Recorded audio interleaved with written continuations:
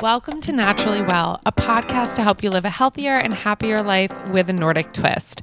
I'm your host, Kate Turner, registered dietitian, personal trainer, Nordic Naturals nutrition specialist, and owner of Live Well with Kate.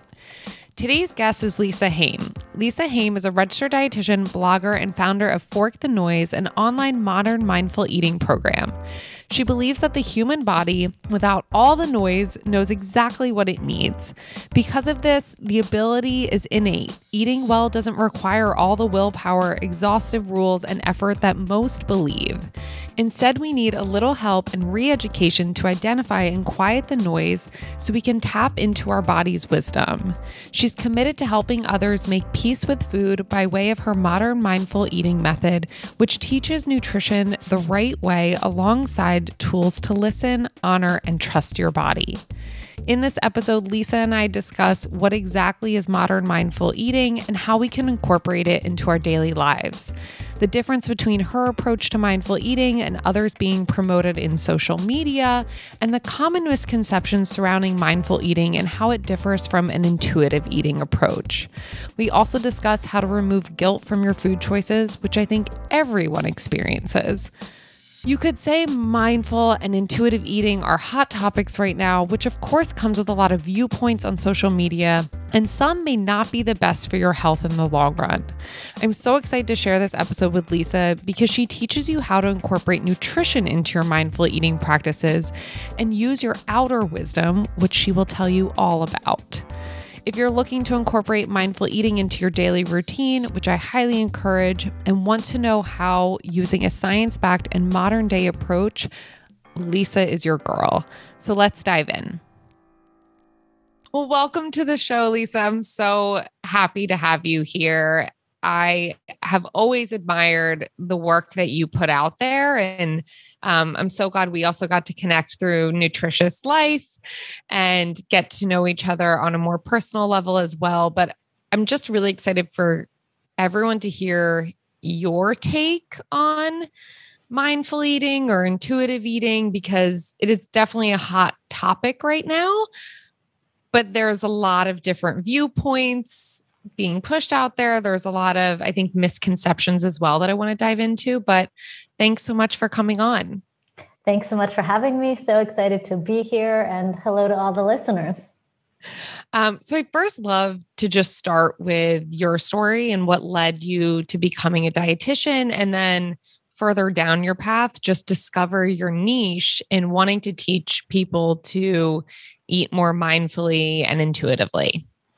Yeah. So like many people, I was drawn to nutrition, and for kind of two reasons. And I've been in years of therapy and I haven't fully unpacked this, but it was twofold. One was a genuine interest in how food works once it gets into our bodies, like what happens after the point of visibility is gone, and wanting to really understand that from a scientific granular level. And then the other part, which kind of came up for me when I did some self-discovery work years after and got to know myself a little bit better, really came from understanding that nutrition was a way for me to control my body. Health became an identity for me. And it became kind of my way to show up in the world kind of loudly about what I care about, which is health and wellness. And at the same time, what was really being disguised was a big fear of weight gain, of body changes. And under this guise of health, I could really meticulously control what I ate. And this was, Kate, I think you and I are around the same age.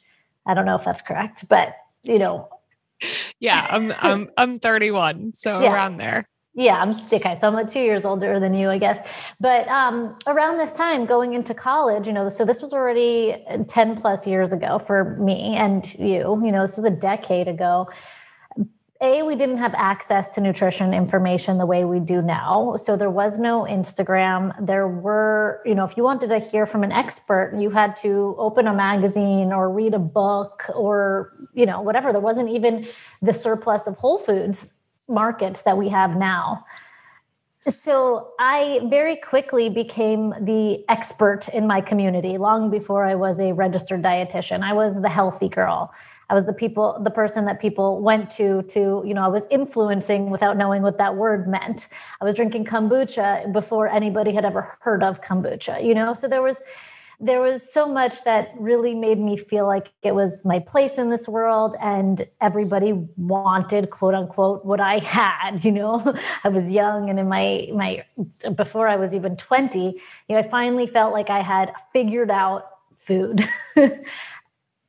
But that wasn't really the case. What I had figured out was a way to control food under the guise of health, where people applauded me without knowing what was going on behind the scenes, which was obsessive thoughts about food in my body, pseudo restriction, which is what I call, or pseudo restriction, which is what was really going on behind the scenes was obsessive thoughts about food, a sort of pseudo restriction, in the sense where I wasn't restricting total calories. That was never kind of my MO, but I was restricting food groups, and what those food groups were kind of changed throughout the year. And throughout my journey, what diet I was on changed. But again, it wasn't under this obvious weight loss pursuit. I've always lived in a thin body, but there was a body control aspect to it. And I was really just suffocating in my own thoughts. And it was a painful place to be. Yeah, no. And I think I'm glad you brought up too, Lisa, about, you said you were the go-to girl in your community, like the healthy girl that people would look to. And I think with that, and I know I went through it too, and I'm sure so many people in the nutrition field do, like a lot of pressure comes with that, because you think people are also watching what you're eating, and they're constantly, even still now, they're judging, it's so funny if, I post having pizza or ice cream, hands down, every time getting a comment like, wait, you eat that? And it's like, yes. Is there a reason why I cannot, or I should not be? But I think that's a big piece of it too, is just like that pressure. So how did you get to a point where you felt better about food, and whether it was learning about mindful eating or intuitive eating, and getting to the point where you are now teaching people how to? So it actually really all shifted pretty late in my life, where once I was a registered dietitian, like you said, I really started to exude, I'm going to use that word influence again, over what other people were eating, not just my community, but people who were paying to see me as a registered dietitian to help them manage their weight or their disease state or whatever it was. And at the same exact time, my life was really shifting out of a place of control and rules about what, how much, and when I could eat, into a much softer, gentler experience.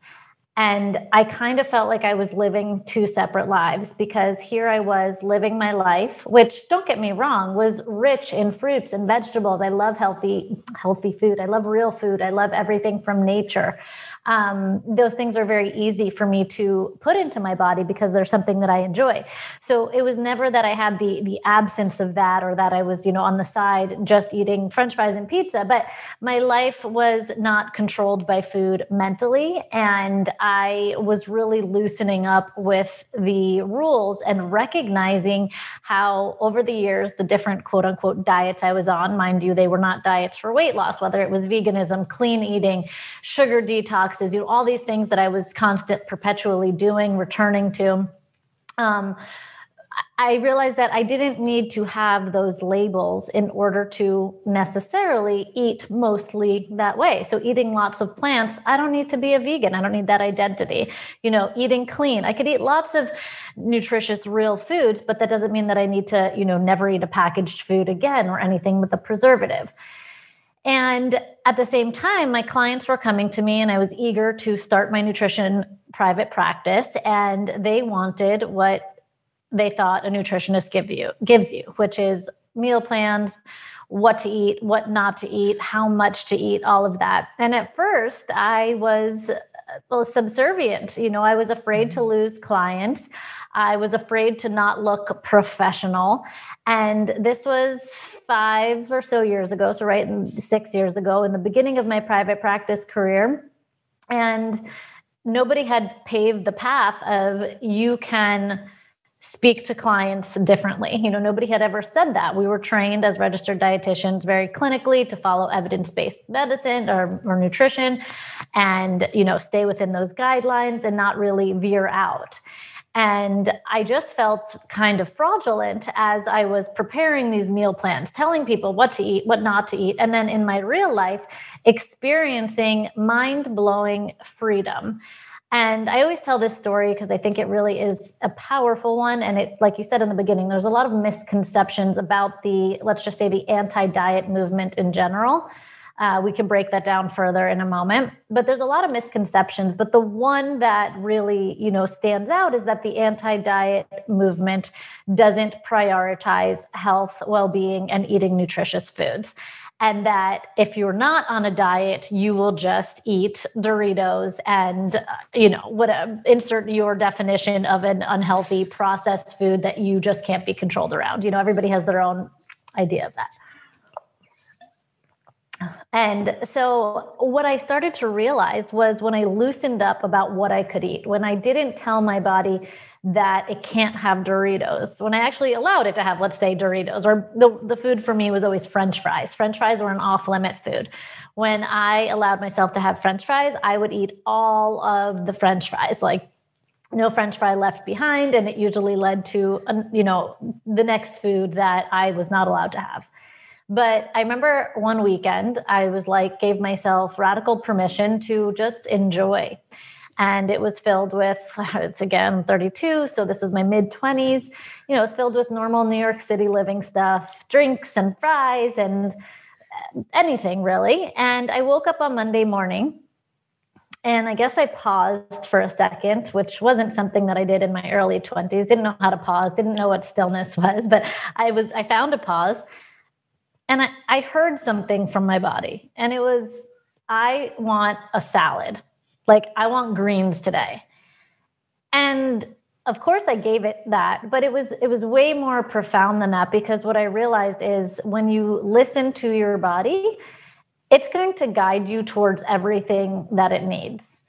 And what we have been told happens when we don't use willpower, discipline, or food rules didn't happen.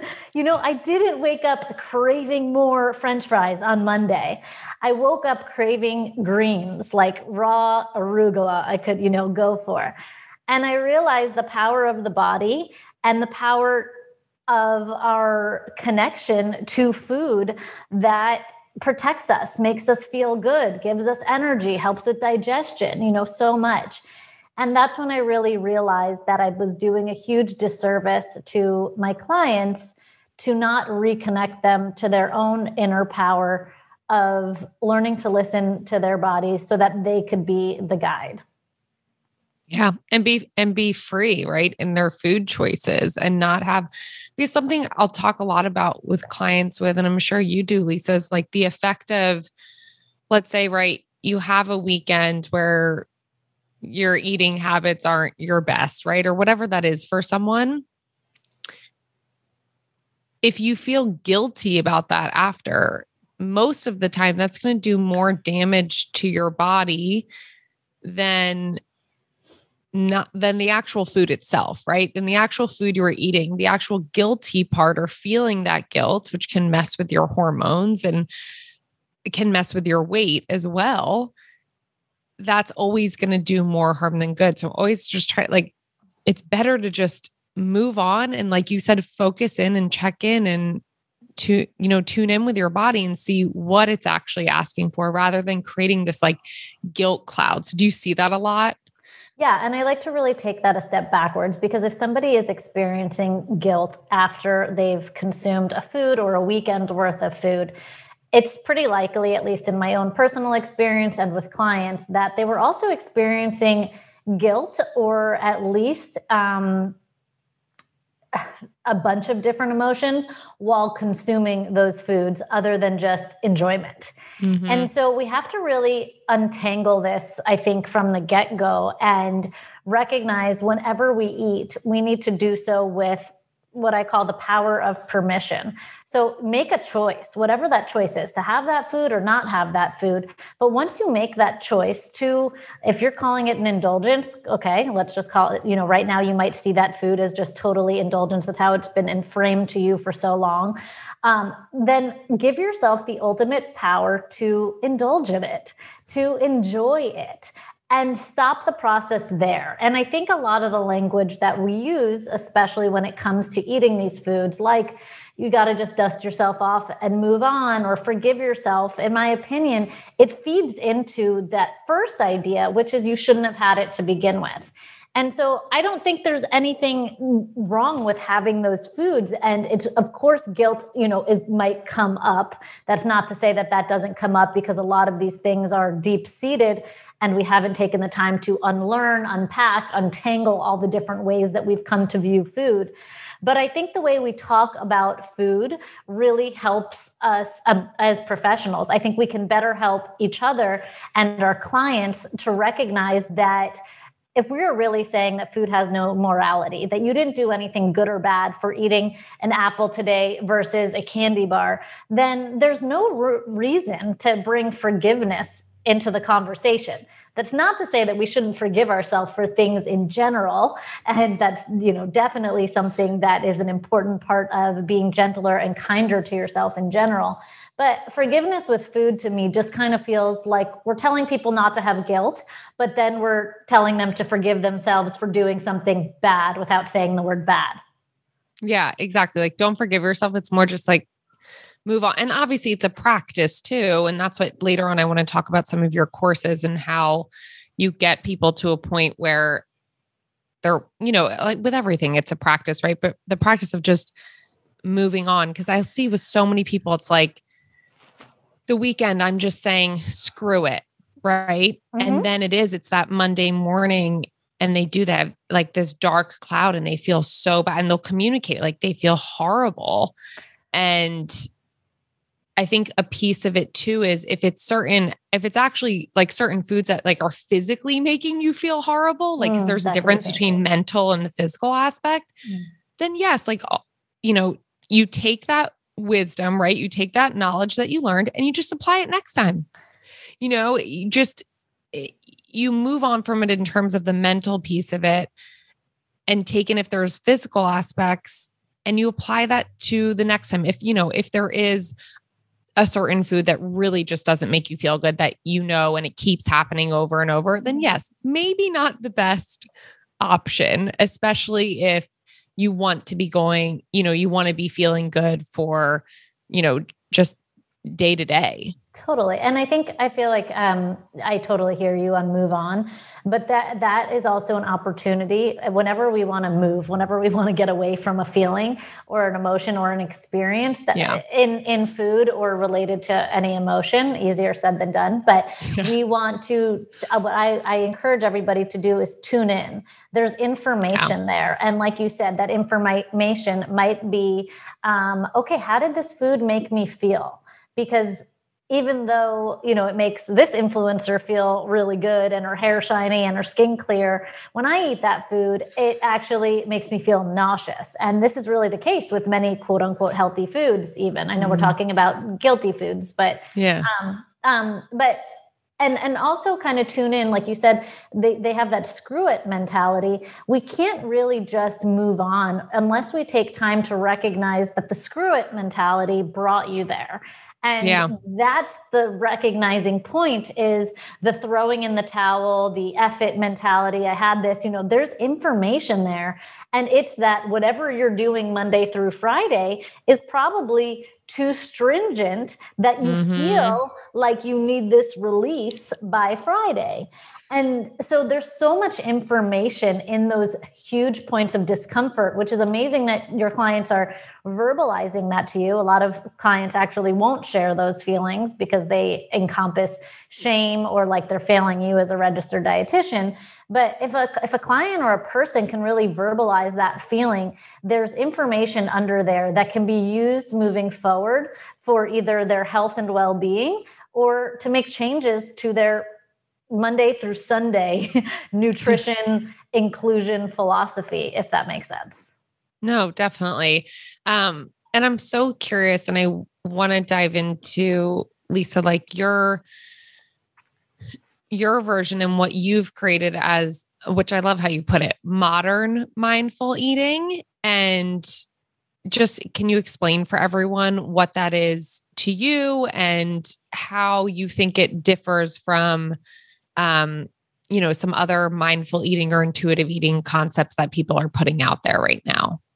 Yeah. So I think we'll start with what it is, and then we'll break down kind of the nuance of differences. So modern mindful eating is meant to be a realistic method of returning home to the body's wisdom that uses nutrition, mindfulness, and value-aligned behaviors to help unify the body and mind. So that's kind of the, formal. But what it's really about is returning to the body's wisdom and bringing together two things that I call, well, I didn't invent this term actually, mindful eating in general, whoever created that did. So combining together these two concepts of outer wisdom and inner wisdom.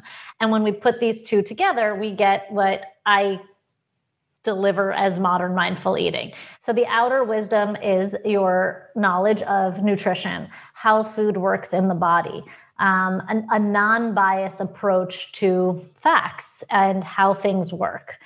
And the inner wisdom portion is your desires, your needs, the amount of food you want. Most people are probably very familiar with outer wisdom from years of dieting or being on, intense protocols or whatnot, but they're not familiar with inner wisdom.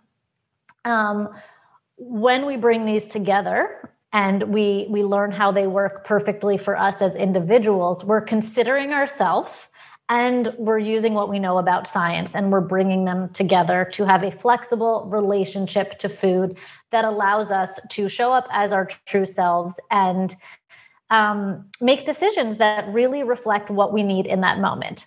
The modern aspect of it is that when I was studying mindful eating, many of the practices are fantastic and they're grounding and they're a great way to learn about how food tastes and the changes and all those things. And we do a lot of that in my work. But the critical difference is that we are 30-something-year-olds, the two of us. I work with 20-year-olds something. I work with 40 and 50-year-old people. Not every meal is going to be eaten traditionally, mindfully, slowly, counting bites, noticing flavors. Some meals are not about the food. They're about spending time with friends and loved ones and celebrations. And so we're kind of taking the food off the pedestal, but we're using the wisdom of mindfulness, of connecting to the food and our body's wisdom to help guide us in most situations about what, how much, and when we need to eat. And all of this together, I know it sounds a little complex, actually gives us freedom to not think about food so much. So I think mindful eating is really about this overt focus on food. And modern mindful eating is about returning you to your body's wisdom so that you're not thinking about food all the damn time. And if that doesn't relate to you, listener, then you've never been in that place where, my clients will say, and it feels like they're speaking my own words, that they think about food 95% of the time, whether that's guilt, whether that's planning, whether that's eating breakfast while thinking about lunch, all of that. And that really crowds out who they are as individuals. So that's where the values come in. It's who and what do you value in this world? And are those values being prioritized? And when we take a good look at that, we usually realize if 95% of your brain space is going towards food and thinking about food, all the other things that you value have gotten little to no airtime in your brain. And therefore, you're probably not going to feel very happy or content or fulfilled in life. Yeah. And I'm glad you brought it up too, because that's also, if for someone listening, if they thought that's just like normal or that should always continue for them, that they're constantly going to be thinking about food. maybe a little bit of a red flag that they don't have the best relationship with food or currently don't. But, and sometimes too, whether it's worked with a professional before, or, maybe even just hearing from friends and family. Like I know some people, they grew up with their parents constantly thinking about food and planning things out, and it's just ingrained in their brain and it's become normalized. It doesn't have to be. You don't have to be constantly thinking about food, and it doesn't have to take over your life. I know we just touched on some of the misconceptions, but I want to go further, Lisa, into those about intuitive eating and mindful eating. And I know a lot of people have the idea that mindful eating or intuitive eating is just, you can eat whatever you want, when you want. And like you said, almost just listening to the inner wisdom and not using the outer wisdom. What would you, and I know I do find like we were talking about, it's a hot topic, right? And sometimes people are putting out information there that makes it seem that way. But what would you say to those people that are thinking that? Yeah. So let me just first untangle intuitive eating versus modern mindful eating. Yeah. They are super complementary to each other. However, when I was on this journey to figuring out my relationship to food, I actually never stumbled upon intuitive eating until it became a trending on Instagram and social media. That being said, it predates me and you. It was a anti-diet program created by 2 registered dietitians who were really trying to help people in the 80s reclaim their inner power around food.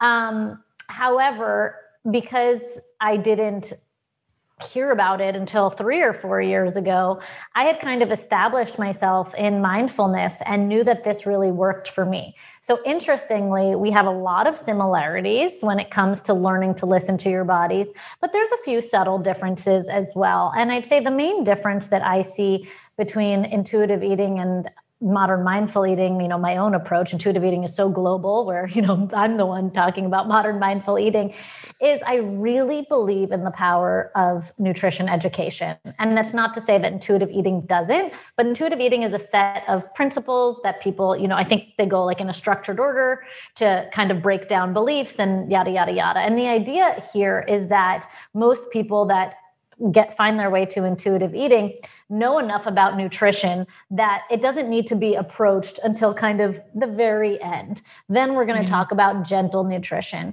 which is a beautiful approach and makes a lot of sense to me. However, when I was working with people, I was starting there with nutrition because I realized that so much of what people think to be true is false. And if we could equip people with basic nutrition information, I'm talking, what is a carb? What is a protein? What is a fat? Let me just explain and show them what each of them does in the body so that they never cut one out again, right? And how they work beautifully together. Then I've given somebody legs again, the ability to walk, because they need to think about food and they're paralyzed by thoughts about what they should eat because that noise of what we should be eating is constantly changing. So I'm not telling people what to eat, what carbs to eat, what protein to eat, what fat to eat, but let me just explain to you what these foods, macronutrients do and what foods contain them, so that when you are thinking about what to build in your meal, you can bring some conscious awareness and higher education to the plate, right? So that you can feel energized. So outer wisdom is where I begin.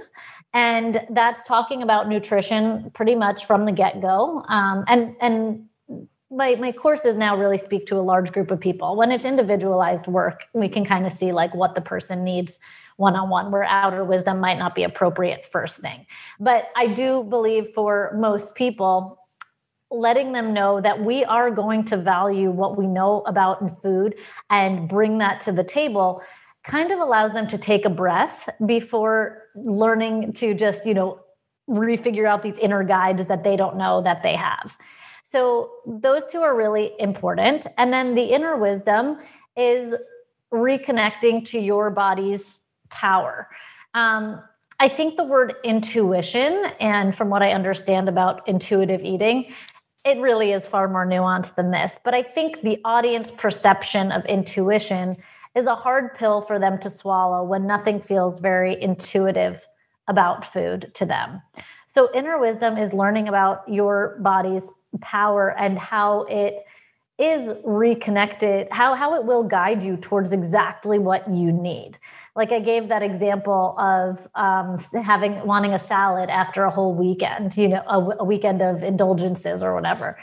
I think that's just the best example of the body's wisdom, and everybody experiences that in one shape or another. Last night on my community call, we have monthly community calls for my Fork the Noise students. Somebody told a story, and I've heard that story from countless clients in different variations over the years, as well as having my own experiences with what I'm about to say.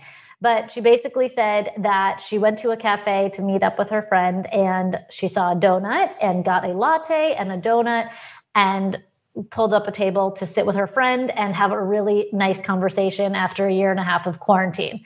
And she was so excited to be with her friend and immersed in conversation that she actually forgot about the donut. And it's only because she was doing this work that the donut wasn't like, oh my God, should I have this donut? Should I not have this donut? Mm-hmm. Okay, I got this donut. I got to eat this donut. Now that I ate this donut, I already messed up. I might as well go have this, this, and this, and this, like that screw it mentality. And the friend was actually like, oh, I'm actually keto right now, and I'm doing that for my health and whatever. And why aren't you eating your donut? Don't let my keto, disrupt your donut. And she was like, no, it's not you. I just forgot about the donut. Okay, I'll have some now. And there's different variations of that story. And it really just shows that when we are present to an experience, whatever that is, we can enjoy the food and enjoy the company, and nothing needs to get sacrificed along the way. Yeah, no, totally. I love that. I'm so glad you just shared that, but that she shared that, because I'm sure it helped so many people on your call to see, even like the people just starting out, right? Like I can get to that place, and I hope everyone listening feels that way too, because you can get to a place where you get that, that off limit food, or that used to be an off limit food, and it doesn't have to have that power over you. Yep. Do you find, Lisa, that with people who are thinking or are nervous about trying to eat more mindfully and not having their food rules,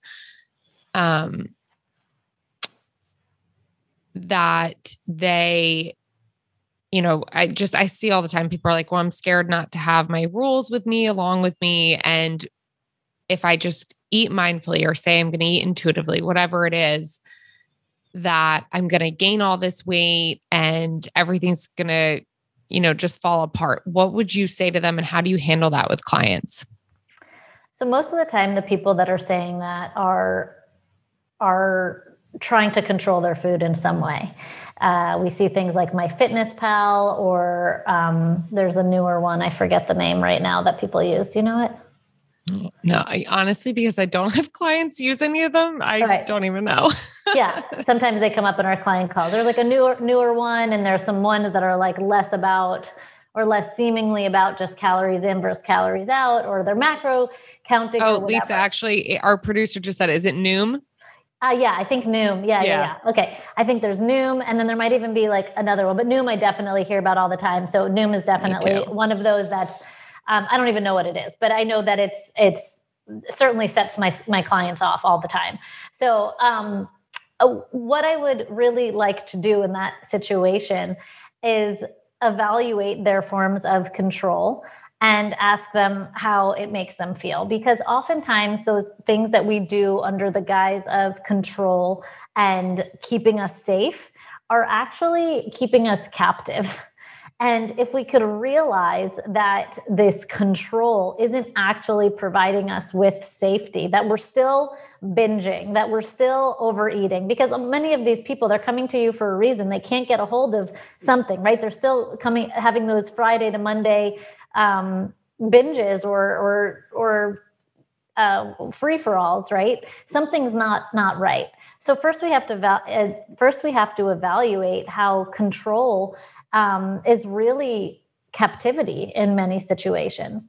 And then there comes an important factor of readiness, and that is called willingness. How willing are you to try something new?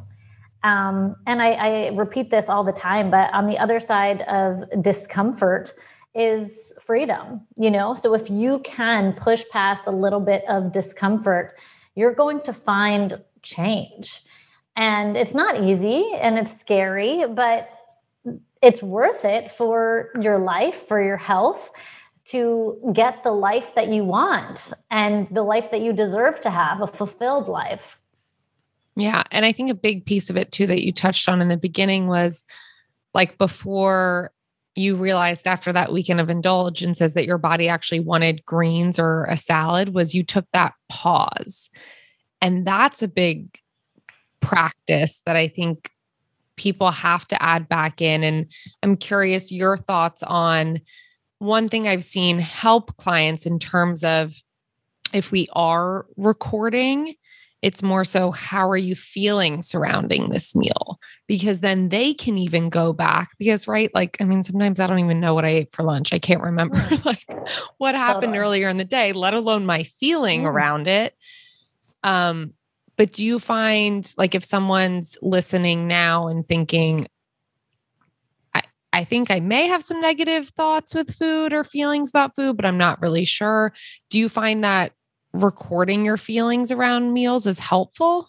Yeah. And when we get to the inner wisdom section of my programs, we do a lot of reflections and journaling. That being said, there are certain people where journaling in any amount is not going to be a healthy behavior. But for most people, we use it as a short-term way to gain information about how a food makes us feel. And I'm just going to take that a step further, because a lot of times people think that they can't eat, just whoever, you are listening, if there's a food that you think you can't eat because it makes you sick, I encourage you to evaluate the context in which you've eaten it in the past. So if it's a food that's, let's say, cake or gluten or, things that we cut out very easily, chances are when you have this food, you have that throw in the towel mentality where you consume a lot of it. And so you might not feel great after 3 bagels, right? The way you also might not feel great after 3 bowls of kale. And I think quantity is really important. And the quantity of how much we consume any of these foods really shifts when we don't give them so much power. Yeah, definitely. No, and that's even with like, even just food sensitivities and stuff. Like you always have to watch the quantity, or it makes me think about, Lisa, like some people that do have certain issues with some carbohydrates, like have to go on a low FODMAP diet and then think they can never have those foods ever again. And it's like, no, we actually want you to reintroduce them and have a little bit here and there. But it is like, you have to play with the quantity. And even I was just thinking too, whether you're also feeling anxious during those times that you end up having like the piece of cake. Well, anxiety does a number to your gut. So there's a lot going on there, but it's good to know. And I think that's something that people can take away too, is start just noticing how you're feeling around certain foods you're eating. Are you only eating your healthier foods when you feel happy, and then maybe having indulgences when you're feeling sad, right? Or it's something too, right? Like people use alcohol in that way as well. And it's just good to like take that pause and start noticing. And I think that's a great first step for most people. But I want to dive into more about the courses you offer. You were so generous to gift me and some other dietitians when you first launched Fork the Noise. And I loved it. I had a handful of clients who referred them to take the course. And if someone's listening, what can they expect? And I know you've developed other courses since then to kind of like continue if people have done Fork the Noise, and how they can progress. But we've talked about outer wisdom, inner wisdom, but how, like, what would that course look like for someone?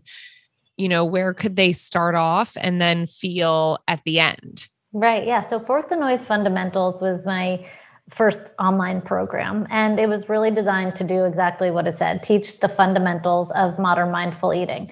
Much of what we've kind of discussed here. I wanted clients to leave understanding outer wisdom with a decent amount of their own inner wisdom. And I wanted them to clarify their values so that going out into the world, food plays a role in their life, but not the total role. And really showing how all this work really extends even past the plate. Depending on really who you are going in really does dictate what you get out of it. And as well as that keyword I said earlier, which is your willingness to do the work. I do include meditations into my work, and some people are going to skip that. And they're so good. Don't skip them. They're so good.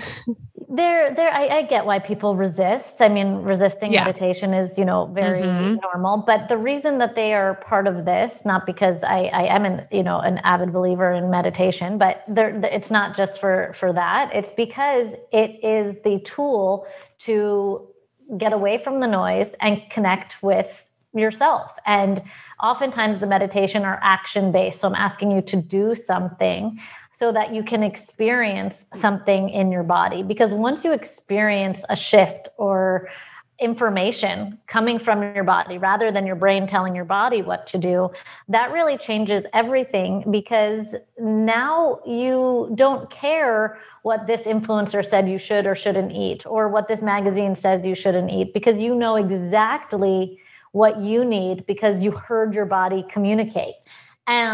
So some people leave the program, quote unquote, healed, complete transformation.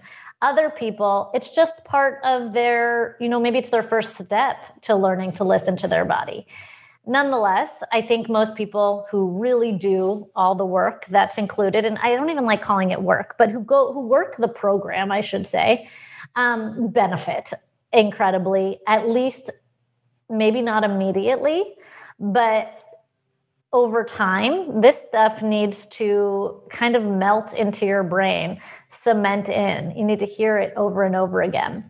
And for people who are like, okay, I love this, I want to go even further, I developed Fork the Noise Hunger and Fullness this year, which is about reconnecting the mind and body. I called it Hunger and Fullness because it is about learning to reconnect to those specific cues of when we want food and when we need food and when we've had enough, which I think a lot of people are out of touch with.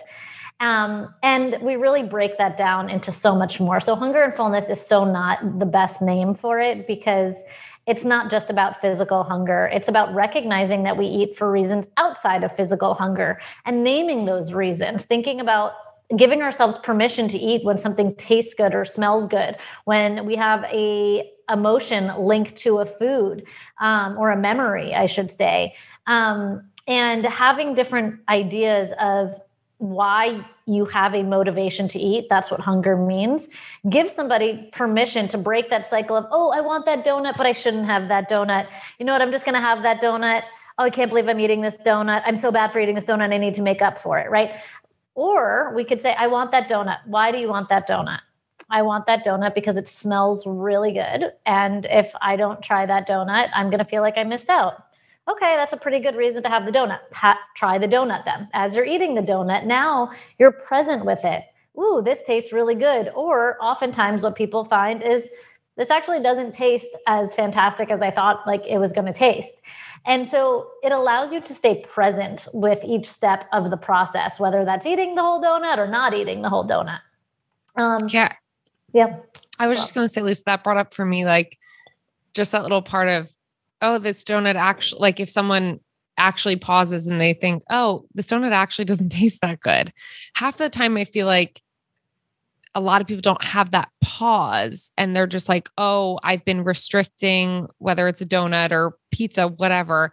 And then they have it and they're not even tuning in if it actually even tastes good or if they like it anymore.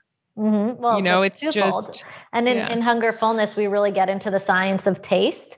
And that's where, again, the meditation comes into play, because I want people to experience change of taste. There's something called taste-specific satiety. I don't know if you're familiar with it, Kate, sometimes called sensory-specific satiety. But it's this phenomenon that says, essentially, the first bite of food is good. The second bite of food is good. The third bite of food may be good, but by the fourth, it's pretty flavorless. And that could be pizza, that could be really any food. But the reason for it is so that we as humans are designed to seek out different flavors, different types of foods. Because in theory, if we're not eating, a complete westernized diet of packaged food or processed food or whatever, it's allowing us to seek out different types of nutrients and have a well-balanced diet without having those rules. So getting to know taste is really important. And we could only do that once we fork the noise, once we get rid of that noise and we tune into our actual processes. So that is something that we do in a Fork the Noise Hunger Fullness as well. That's so interesting. Yeah, I haven't heard of that. That's really interesting though. And I feel like a lot of the times why we're eating, and not all the time, but like taste is a big driver in that. So it's so interesting just to like hear that. And it makes sense too, right? And again, it's almost like one of those other things that like our body is trying to work for us, right? Like it wants us to get a variety of nutrients. It wants us to be in a good place. And it wants, just to keep us alive and feeling good. We just have to like listen to it a little bit more. Well, we have to reconnect it. That's what Hunger Fullness is about. It's about recognizing that we can't just listen to our bodies. As much as we've heard that thrown at us a million times, we are in a state of disconnection where the mind is over here and the body's over here, and they're running two separate operations. And it's totally normal for most of us to be in those places. But until we reconnect them, bring them back together, recoil that trust, we can't listen to our body. But once we reestablish some connection and trust, like you said, our body works for us. I would tune that a little bit to say our body works with us. We're kind of one in the same. But yes, your point of for us is it's here to protect us. Every signal that it sends to us from our organs, from our cells, is not a lie. It's a piece of truth and a piece of information, not something that we need to override, not something that we need willpower to overcome. Every piece of information is so important. Definitely. So I'm curious, Lisa, just on your day to day, are there any parts of just your wellness routine, does not have to be anything about food, that are, sometimes I don't like using the term non-negotiables, but things that you would like to be in that non-negotiable box every day that really make you feel good? Hydration is definitely the first one. And if I can't even negotiate with it. I mean, how many times have I picked up this water to even drink it? Like my friend Carolyn, I don't know if you know her, she's a registered dietitian as well. Yeah, we had her on. Yeah. Oh, you did? I need to have a sip of water 1 second. No, but water is a complete non-negotiable for me, which started as a mandatory practice, 8 ounces of water upon rise. But now I wake up just parched, and throughout the day, my body's asking me for water. So I think that's super important.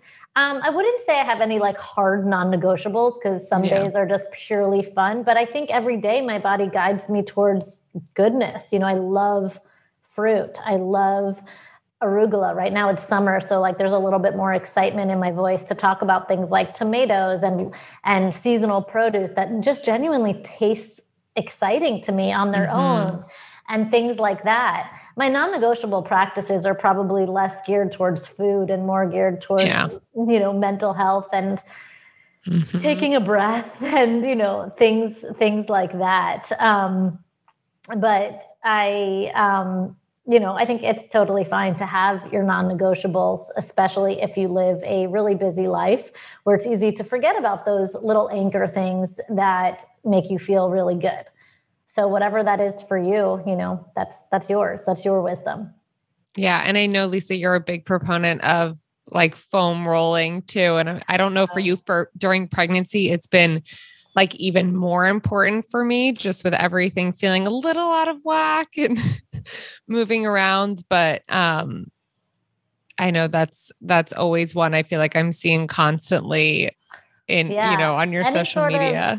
Any sort of body work is really important, not just for the physicality of it, but because of the restrictions that we store in our body that hold the ability to release. So I really see the body, we've talked really physiologically kind of today, but going a little bit more deeper, I think that every bit of our body holds wisdom and information. And movement or massage or touch, even if it's self-touch, can really help to unlock that. And like I've been saying, foster that mind-body connection. Even just recently, Kate, you might find this interesting as we're both two pregnant women. I learned that the tension we hold in our jaw is correlated to the tension in our pelvis. So bringing some attention to the tension that we hold in our jaw, actively loosening it can help us actually prepare for an easier labor. Well, now I will be massaging my jaw. Thank you, Lisa. So we love, Lisa, to end every episode with 3 rapid fire questions. So just first thing that comes to mind. The first one is, what is your favorite de-stressing practice or tool? Alone time. Love it. Coffee or tea? Coffee.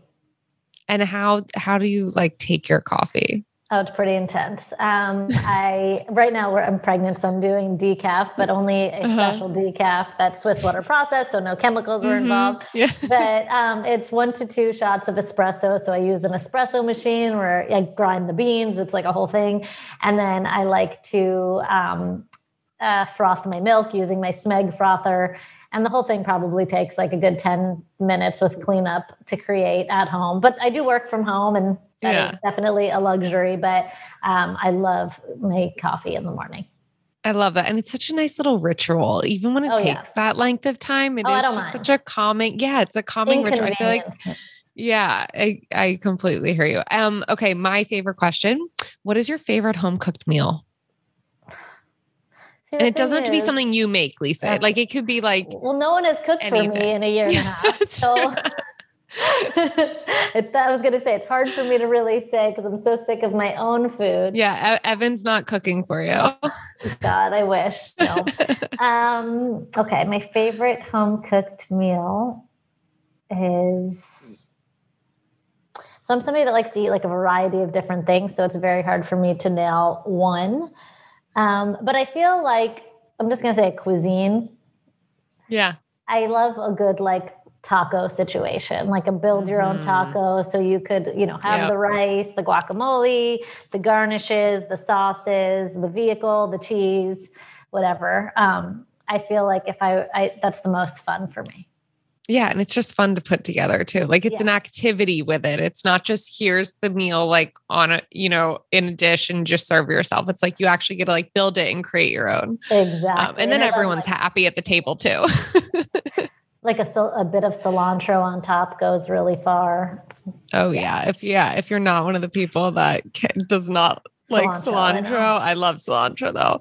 Basil, whatever you like. Yeah. Any type of herb, especially right now. Well, Lisa, thank you so much. This has been so great. I want you to tell people where they can find you, connect with you, learn more about your programs. Sure. So Lisa Hayim on Instagram. You can just put this all in the show notes. Would probably be easier.